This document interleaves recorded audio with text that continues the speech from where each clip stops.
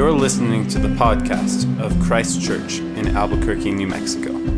We hope these sermons help you to know God through Christ by deepening your belief in the gospel.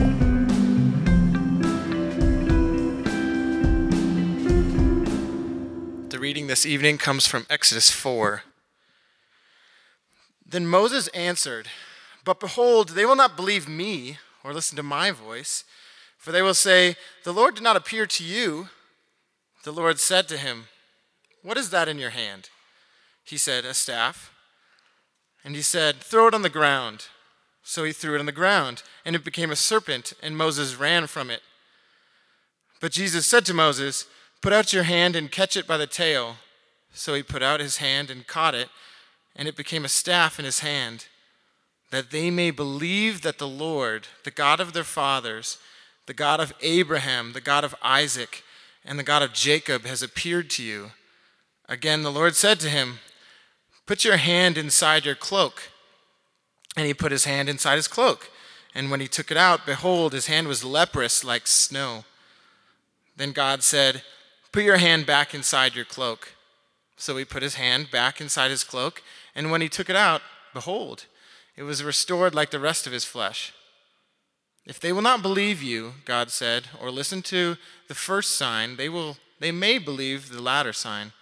If they will not believe even those two signs or listen to your voice, you shall take some water from the Nile and pour it on the dry ground, and the water that you shall take from the Nile will become blood on the dry ground."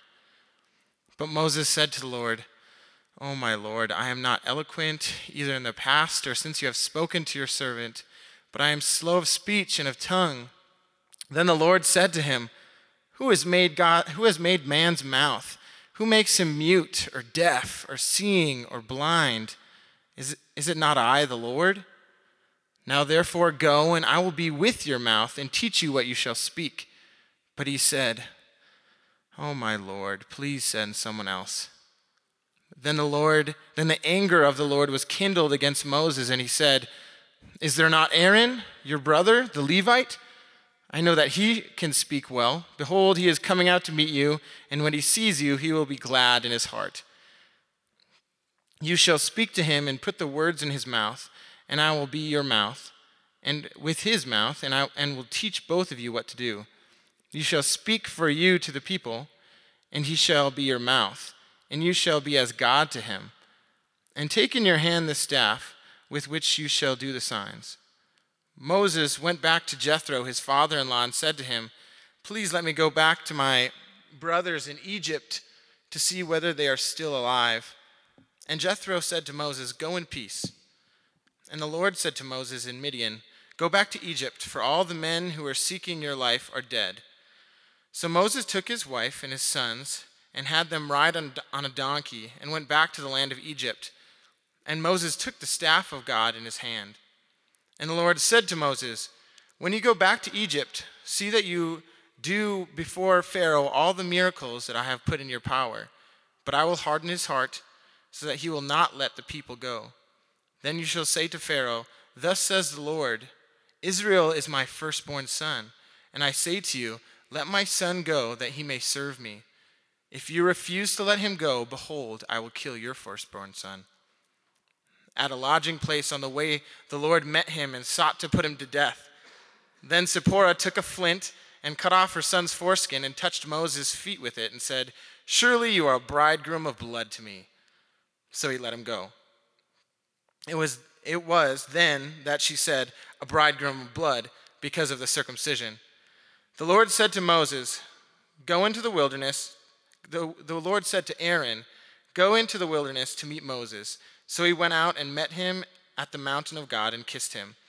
And Moses told Aaron all of the words of the Lord which he had sent him to speak, and all the signs that he had commanded him to do. Then Moses and Aaron went and gathered together all the elders of the people of Israel. Aaron spoke all the words that the Lord had spoken to Moses and did the signs in the sight of the people, and the people believed. And when they heard that the Lord had visited the people of Israel and that he had seen their affliction, they bowed their heads and worshipped." This is the word of the Lord.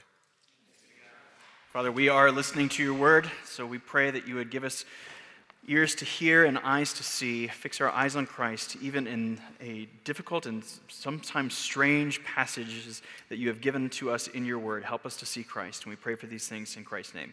Amen. You may be seated. It's good to see you this evening. It's good to see several of you back from school for the summer, just as some folks have now left for the summer. It's good to be back with all of you. We are now officially in a soccer-crazy city. Yeah, it's great. New Mexico United has had a great week, many awesome games, and it's fun for our church to be connected to that team in many ways. In most worldwide soccer leagues, they don't end their season with like a culminating tournament and then a final championship game like most American leagues do. At the end of a season in most soccer leagues, you just count up the points from the season. You get 3 points for a win, 1 point for a draw, and 0 points for a loss. Kyle Junick hates this, but he wants a championship game. But while it may not be as exciting without a championship game at the end of a season, this kind of process rewards longevity over the whole season. This year, in England's top league, Liverpool was trying to win that top league for the first time in 1990. They played 38 games this year, and they lost 1 game. The dream season of all dream seasons for Liverpool. And they lost the league to Manchester City, who bested their dream season. It's incredible. But while Liverpool and Manchester City are littered with some of the world's best players, their payrolls are just through the roof. Everyone loves to watch greatness, that's true, but there's something universally human about us loving a good underdog story. In 2016, this small little team in England called Leicester City, they won the league title with a payroll of 18 million pounds, which is just nothing. They were 5,000 to 1 odds winners at the beginning of the season, which makes them the most unlikely champion in any league in sports in human history, and that's not an overstatement. A story is better when there are great results from unexpected or weak actors. Seriously, try to think about any good sports movie that's ever been made. Any, not just good sports movie, but any sports movie at all that's ever been made. And it is always about an underdog, right? I racked my brain this week, and maybe the Friday Night Lights movie was the only one where there wasn't an underdog. Try your best. Maybe you can fill me in if you can think of one. In some ways, Exodus is an underdog story. Egypt is the New York Yankees, and Israel is some small minor league team from West Virginia or something. But what makes Exodus truly a compelling underdog story isn't that it's teamwork makes the dream work, or if we just believe in ourselves, we can beat the mighty New York Yankee Egyptians or something like that. But what makes it compelling is that it's actually not an underdog story. It is, but it isn't. Over the next few weeks, we're going to see that Exodus is a story of a battle of the gods, in which the God of Israel, Yahweh, has no rivals. It's actually no contest. But beginning tonight, God will use and work through weak, through stubborn, through unexpected people, the most unexpected actors, to accomplish his extraordinary purposes. In the second half of chapter 3 that we didn't finish up last week, and then the first half of chapter 4 that you heard Ben read tonight, we'll first see that God sends through weakness. And then in the second half of chapter 4, that we'll see that God saves through stubbornness. God sends through weakness, and he saves through stubbornness.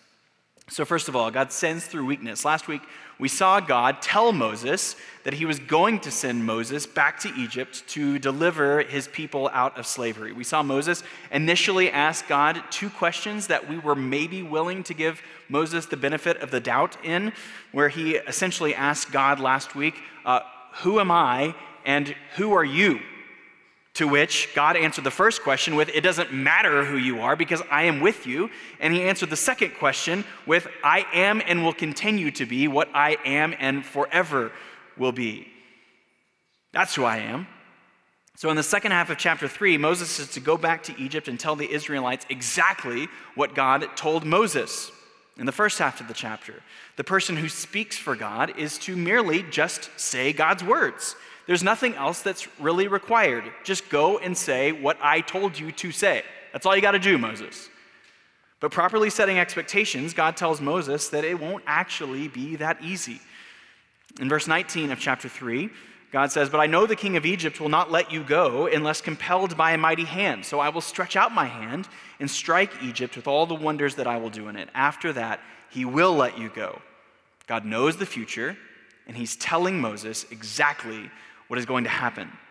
And not only that Pharaoh will let them go, even though it's going to be somewhat difficult and it's going to take some mighty works on God's parts to make it happen, it gets even better. God says in verse 21 and following of chapter 3, "And I will give this people favor, give this people Israel favor in the sight of the Egyptians. And when you go, you shall not go empty, but each woman shall ask of her neighbor and any woman who lives in her house for silver and gold jewelry and for clothing. You shall put them on your sons and your daughters, so you shall plunder the Egyptians." Whether this is some kind of recompense like back payment for the past 400 years of slavery, or it's simply just to show the complete and utter victory of Israel, of God over Egypt and Egypt's gods. Either way, it's clear that it won't be the male warriors that one might expect to plunder Egypt. It will be the women, not those who you typically think to come and absolutely desolate the most powerful empire on earth. So chapter 3 ends, and we might expect Moses, after hearing all of this great news, to respond with such excitement of what God will do that he's going to hike up his robe and take off down the mountain and hoof it back to Egypt to proclaim this good news. But Moses' questions are just beginning. In chapter 4, he moves from "who am I and who are you" to now, "but what if no one listens to me?" Maybe for the last 40 years, Moses has the last words that he had heard from any of his countrymen tumbling around in his ears. Remember when he's trying to break up a fight of two Hebrew slaves? They say, "Who are you?" or "Who made you a prince and a judge over us?" And so he's thinking, I'm going to go and they're just going to respond the same way the last time I spoke to them, or something like that. But to this, God in his patience tells Moses to just, "Hey, what's that over there? What's that in your hand?" He's like, "Yeah, it's a staff." He's like, "Take it and throw it on the ground." This staff, which is about to become a really big character, actually. A stick of wood is going to become a pretty big character throughout the rest of this book and then in the books to follow in Leviticus and Numbers and Deuteronomy. This staff now makes its first appearance, and it turns into a snake.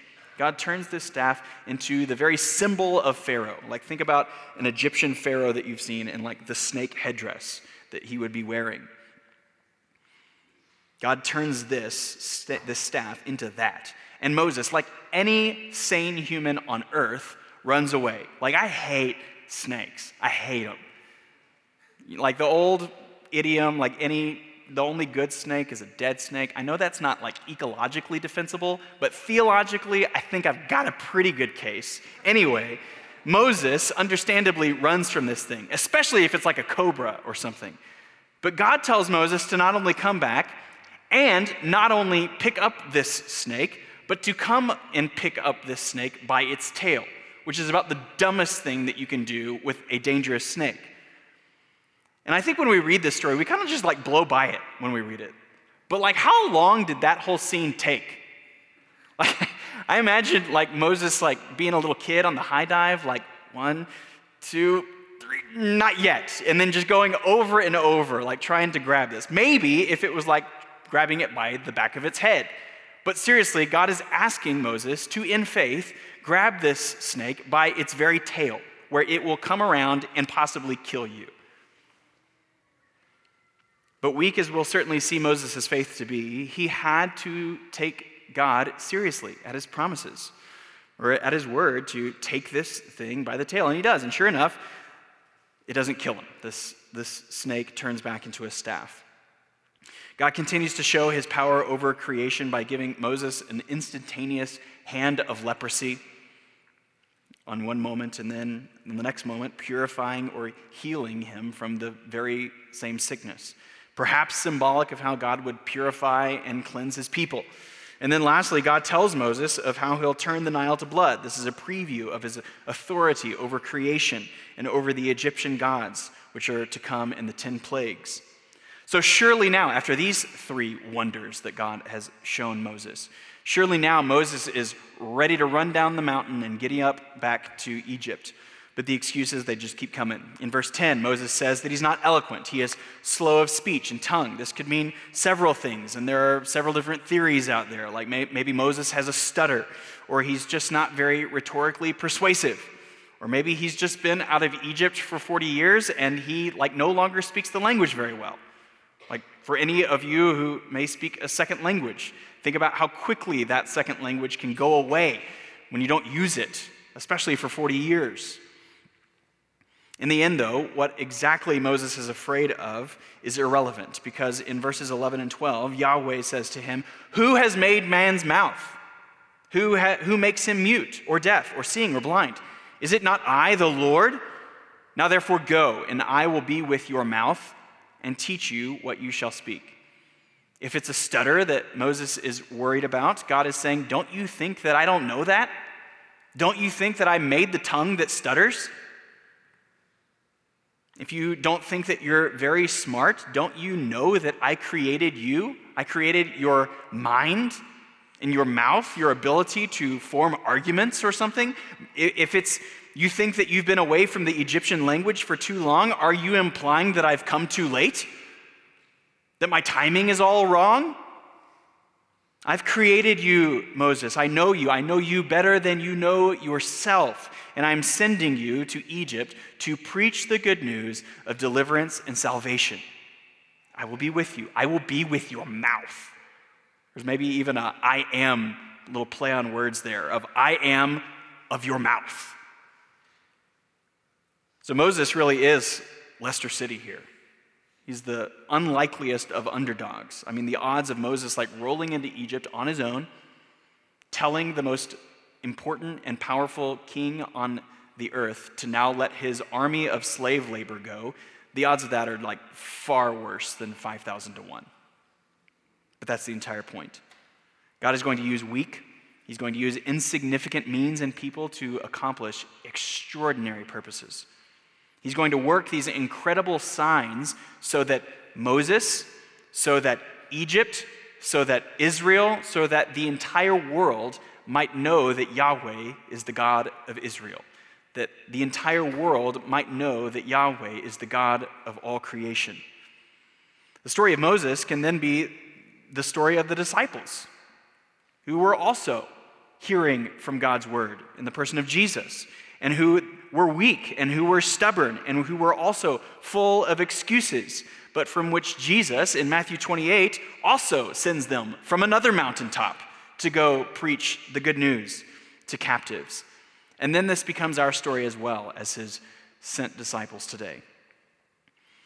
When someone becomes a disciple or follower of Jesus, it's not just that this person turns in faith to Christ, has their sins forgiven, and then just twiddles their thumbs for the next 10, 20, 50, 70 years, waiting for death or waiting for Jesus to return. Jesus, when he calls someone to follow him, gives this follower a job.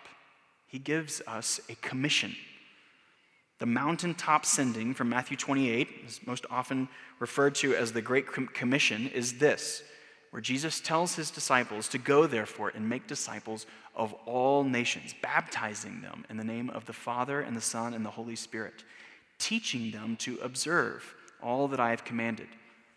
And then, a few verses later, the last verse of the book of Matthew, listen for Exodus 3 and 4 language here. Jesus says, "And behold, I am with you always to the end of the age." The job that Jesus gives to his followers is the same job that Yahweh gave to Moses, to go and to speak my words of deliverance, of salvation, and then lead these people into following me more closely in faith. We'll have lots to think through about the nature of slavery, about the nature of the bondage of sin that God has freed us from. We'll also have much to think through about how former taskmasters that we have been freed from can even beckon us back to return to the slavery which we've been freed from. But if we do understand, if we do see clearly that which God has saved us from and to, then we ought to see our unbelieving friends and our unbelieving neighbors still suffering under the same old slavery that we once suffered under, and we would want them to experience the freedom in Christ that we have enjoyed. What Charles Spurgeon once said ought to be true of our daily outlook, where he said, if sinners be damned, at least let them leap to hell over our bodies. And if they perish, let them perish with our arms wrapped around their knees, imploring them to stay. That's a good sentiment. I think we could run out of here with a lot of motivation from that. And while that ought to be true from our own experience, how often are we more like Moses? Who am I? Who are you? What if they don't listen? I'm not very persuasive. I don't speak that well. All to which God says to Moses and to us, you are nobody, but I will be with you. I will be with your mouth. So stop freaking out. That's the whole point. 2 months ago, I told you about a denomination-wide push of evangelism called Who's Your One? Not who's your 35 people that you would like to see come to Christ because of your constant evangelism with them in their lives. Not who's your entire neighborhood, but who is one person in your life that needs to clearly hear the gospel out of your mouth, the mouth that God will be with. And not necessarily one person that you can guarantee repentance from. Pharaoh does not hear God's word and then positively respond. But as Mark Dever says, we do not fail in our evangelism if we faithfully tell the gospel to someone who is not subsequently converted. We fail only if we do not faithfully tell the gospel. And so Marcy and I have been making and are building friendships with a couple of other parents on kids' baseball teams. I hope and pray that one day you all get to meet Ethan and his family and Maureen and her family. But we are weak people with unpersuasive rhetoric. We are jars of clay, as Paul would later describe us as, clay pots which hold the invaluable treasure of the gospel, so that, as Paul says, the surpassing power belongs to God and not to us, not on our power of persuasion, not on our answer to every question and objection, but the power of God. That God didn't just put a dream team of the most powerful, most beautiful, most wealthy, most persuasive people together, but he put us together, which is good. And he's using us as his mouthpiece. And this is probably the whole point of Moses' staff as well. Not just that the lowly shepherd would lead Israel out of Egypt, well, that's true, but it's almost as if God is showing Moses and then later showing others, you want to see who I am? Do you want to see the power that I am sending you with? Look at that stick over there. Just look at that. Let me show you what I can do with even that.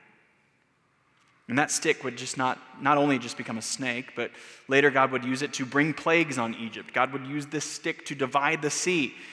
He would use the stick to bring water from the rock. And Francis Schaeffer once said of this stick, consider the mighty ways in which God uses a dead stick of wood. God so used a stick of wood could be a banner cry for each of us. Though we are limited and weak in talent, weak in physical energy and psychological strength, we are not less than a stick of wood. But as the rod of Moses had to become the rod of God, so that which is me must become the me of God. Then I can become useful in God's hands. Thinking of ourselves not just as some random thing that may or may not actually be able to do anything, but the me of God that God wants to use as a tool for his purposes. I suppose it's entirely possible that God could have just, without Moses, sent an angel of death in one night, and the next morning, every Egyptian is dead. I guess he could have done this. And then Israel could have just walked on out, or they could have stayed as the new kings of Egypt. But usually, when God acts in the world, it is through human means. He uses weak and crooked sticks to draw straight lines. Just as I suppose that he could have decided when he wants to make someone a Christian, that person goes to sleep one night and then they wake up the next morning and a new Christian. But that's not the way that God operates.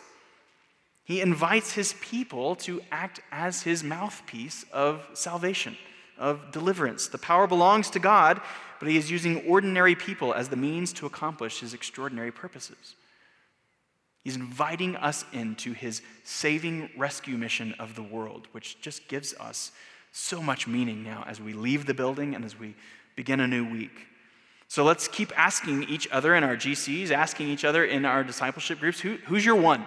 Who is the one person in your life that you are intentionally praying for, that you are inviting in hospitality, that you are sharing the gospel with? And while maybe you actually do trust God to be with your mouth, maybe you actually do want to be better prepared in evangelistic conversations.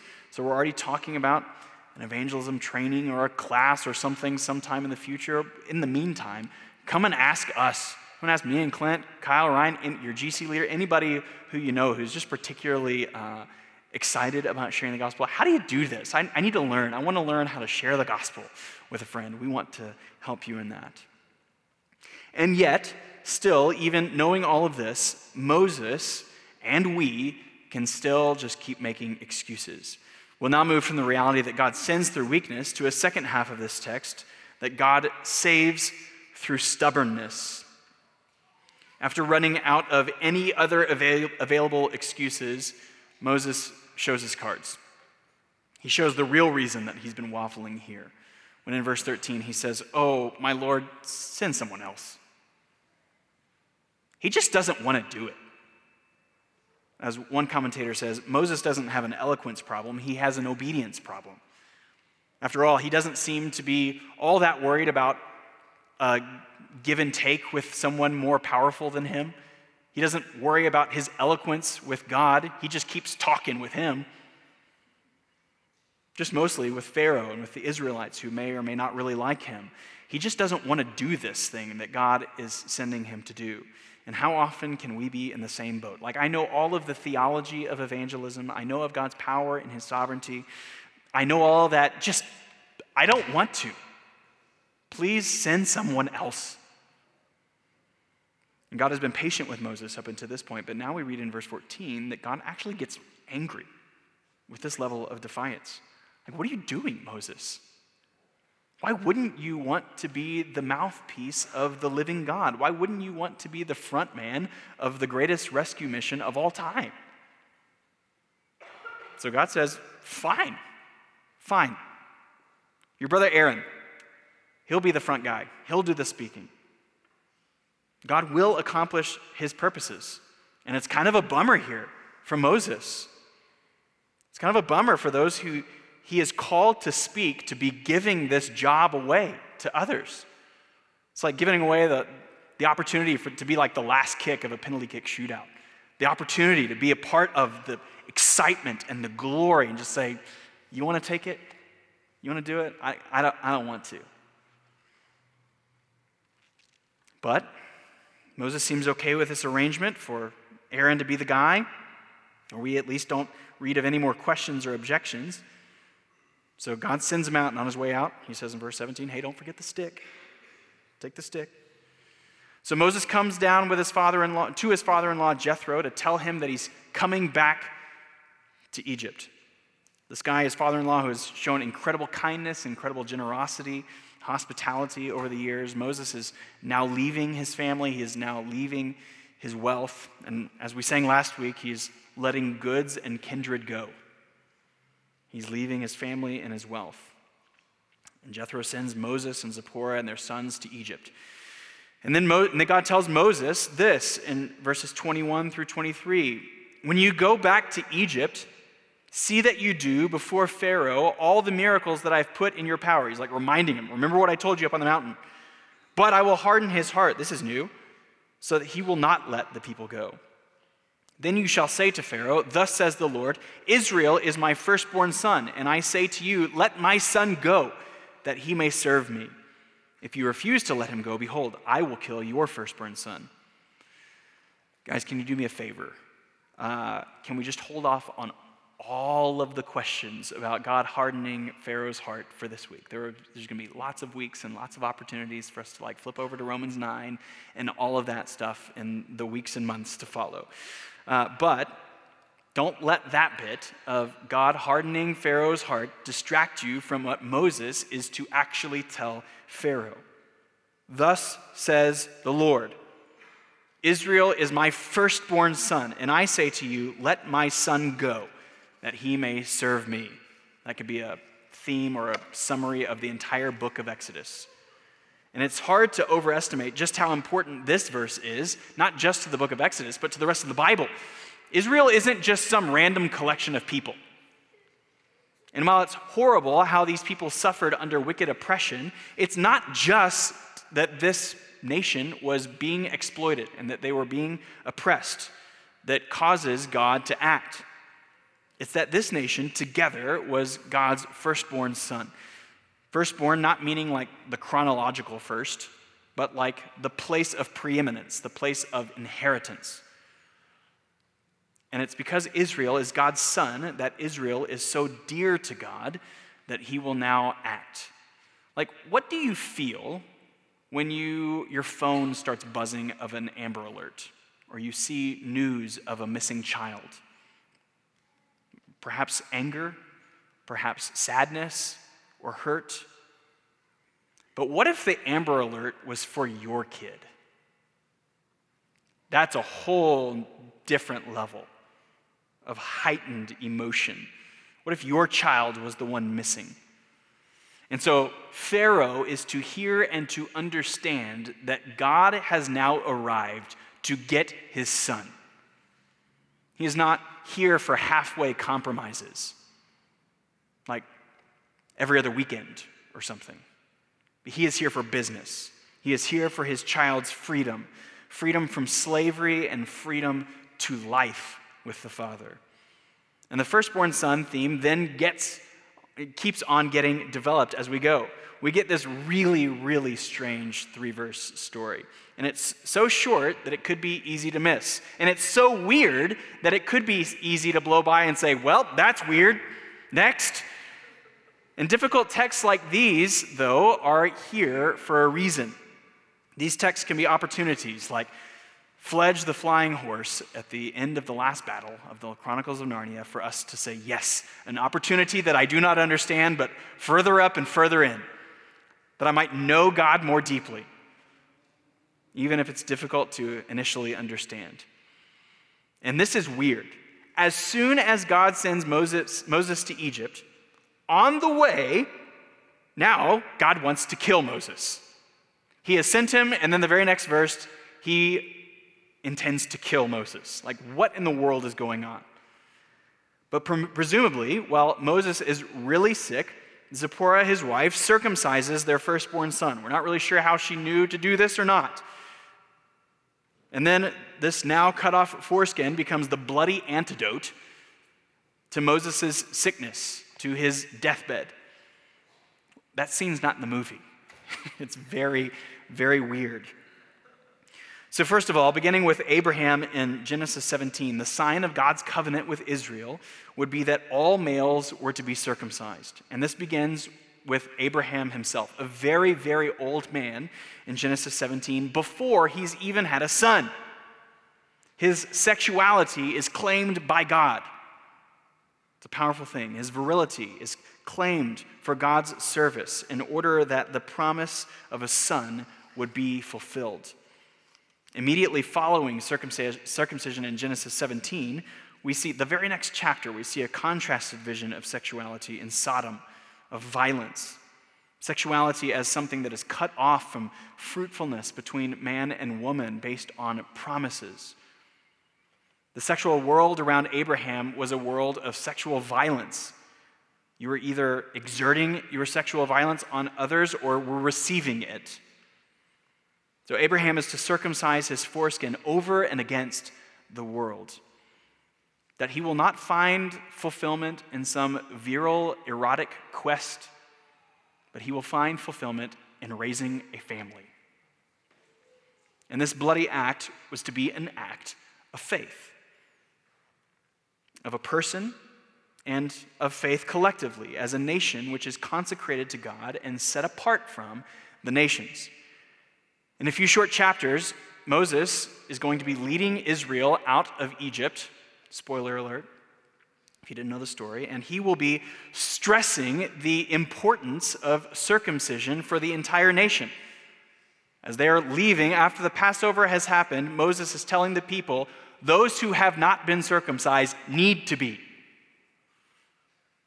Moses is essentially telling them God's commands, our identity as his people, all of this must be understood. All of this must be heard, must be taken in, must be acted upon and obeyed in faith. And yet, here is God's man, not anywhere close to being in a place to make that kind of command to the nation in good conscience as he now heads back to Egypt, because he himself has not acted in this act of faith with his own son. Instead, he is in a place of either willful rebellion and disobedience, or at best, a place of indifference to what God desires and demands for his people. Either way, God is going to save through stubbornness. And so, in a foreshadow of the Passover scene that will follow, which is intimately tied to circumcision as well in chapters 12 and 13, God is going to save through blood. The blood of the firstborn son here keeps Moses alive from death in the same way that the blood of the lamb in the Passover will keep the firstborn sons alive from death. And God will use the rest of Exodus and throughout the rest of the Bible to show this theme of blood to be the simultaneous place of life and of death. Usually showing the bloody death of one to be the place of vital life for another. And here's where and how this story is related and why it is placed where it's placed. Moses is to tell Pharaoh that God is here for his firstborn son. If Pharaoh doesn't let the firstborn son go, God will hit him in the same place. But Moses doesn't seem to understand this theme of sonship. He doesn't seem to understand the promises of life and of death and of slavery and of deliverance. This is yet another Exodus story in Moses' life, where he's again saved by the women in his life, and he is learning to leave the Egypt of his past life behind before he can be in a place to lead God's son out of an exodus of their own. And throughout Israel's history and into the prophets, God will keep calling Israel my son. In Hosea 11, God says, when Israel was a child, I loved him, and out of Egypt I called my son.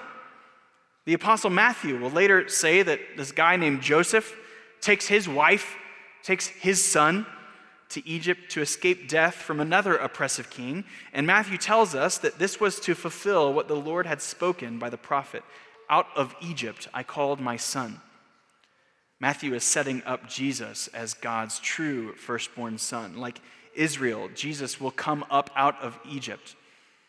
Like Israel, Jesus will pass through the waters, not of a divided sea, but of the waters of his baptism under the divided heavens. He will move from the waters of baptism into the wilderness, not for 40 years, but for 40 days, repeating Israel's history of temptation and using the very words of God from their desert temptation to succeed in obedience where Israel failed in stubborn disobedience. Then he will come back from the wilderness in the east and cross the Jordan River to begin his conquest of the kingdom. Remarkable. All the while, God can announce from heaven in Matthew 3, this is my beloved son in whom I am well pleased. And then in Matthew 17, up on another mountain with Moses, no less, God announces of Jesus, this is my beloved son with whom I am well pleased. Listen to him. Israel is God's son, but they are full of disobedience. Jesus is God's true Israel, God's true son, one with the Father. He has no sin. And even though Israel had received mercy, God's true son, who has no sin, does not receive God's mercy. The bloody death of the true firstborn obedient son becomes the place of vital life for the stubborn many, the place of antidote for sin's sickness. Jesus isn't just the firstborn son, but as Paul says in Romans 8:29, he is the firstborn among many brothers. Though completely beloved by the Father, Jesus receives the full weight of God's judgment against sin, that those who are not children of God might become children of God, might be counted as Jesus' little brothers and receive all of the promises of sonship and of inheritance. Or to again quote from one of the early church fathers, the Son of God became the Son of Man, that sons of men might become sons of God. Incredible. It was for the weak and stubborn sons of men that God would do all of this. God knew how weak, how afraid Moses would be when he called him from the bush. God knew how stubborn and hard-hearted Israel would be when he calls them out of slavery and then they prove themselves to be in the desert. And yet it is for this excuse-making, stubborn, hard-hearted people, self-worshiping people, because of his great love for them, that he would save and rescue them. And what happens at the end of chapter 4? All of Moses' fears and excuses, at least for the time being, turn out to be for nothing. Verse 30, Aaron spoke all the words that the Lord had spoken to Moses and did the signs in the sight of the people, and the people believed. And when they heard that the Lord had visited the people of Israel and that he had seen their affliction, they bowed their heads and worshiped. They believed. They bowed their heads. They worshiped. God has finally, once again, come to his people like he did in the days of Abraham, and they are responding in the way that God has created them to respond, in worship. Who is God calling you toward? Maybe where is God calling you toward? Maybe you've recently been feeling God calling you toward not just your friends and neighbors, but to leave goods and kindred go altogether. To move overseas that those in bondage might know God and become his children, like our families over here have done. Remember them, pray for them ongoingly as they have taken this call very seriously. Perhaps this is a call for your life as well. Consider the lengths to which God has gone to for your freedom. Out of love for the living Christ, let's all keep moving together out of our excuse-making, out of our stubborn disobedience, and into deeper worship, and into greater love for our neighbor and for our unbelieving friends and the world around us. Further up and further in, knowing God more deeply and loving others more passionately. Let's pray. Father, we want to know you. Even though our excuses might suggest otherwise, most of us actually want more and more people in this world to also know you. God, give us a more clear glimpse of your glory. Help that glory be the thing that fuels us and sends us. Forgive us of our stubbornness. And we trust in the bloody, life-giving antidote of the firstborn Son to not only save us, but to transform us as your people. Father, for your own name's sake, might each of us see someone in our lives come to faith this year. Father, we want to see that, and we respond now eagerly in faith, not because we have anything to offer, but that the power of the gospel might belong to you and not to us. Make your name and power great and famous in our city and beyond. For the sake of Christ, we pray all these things. Amen. We hope you have been encouraged to deeper life in Christ through the preaching of this sermon. For more information about Christ Church, visit www.christchurchabq.com.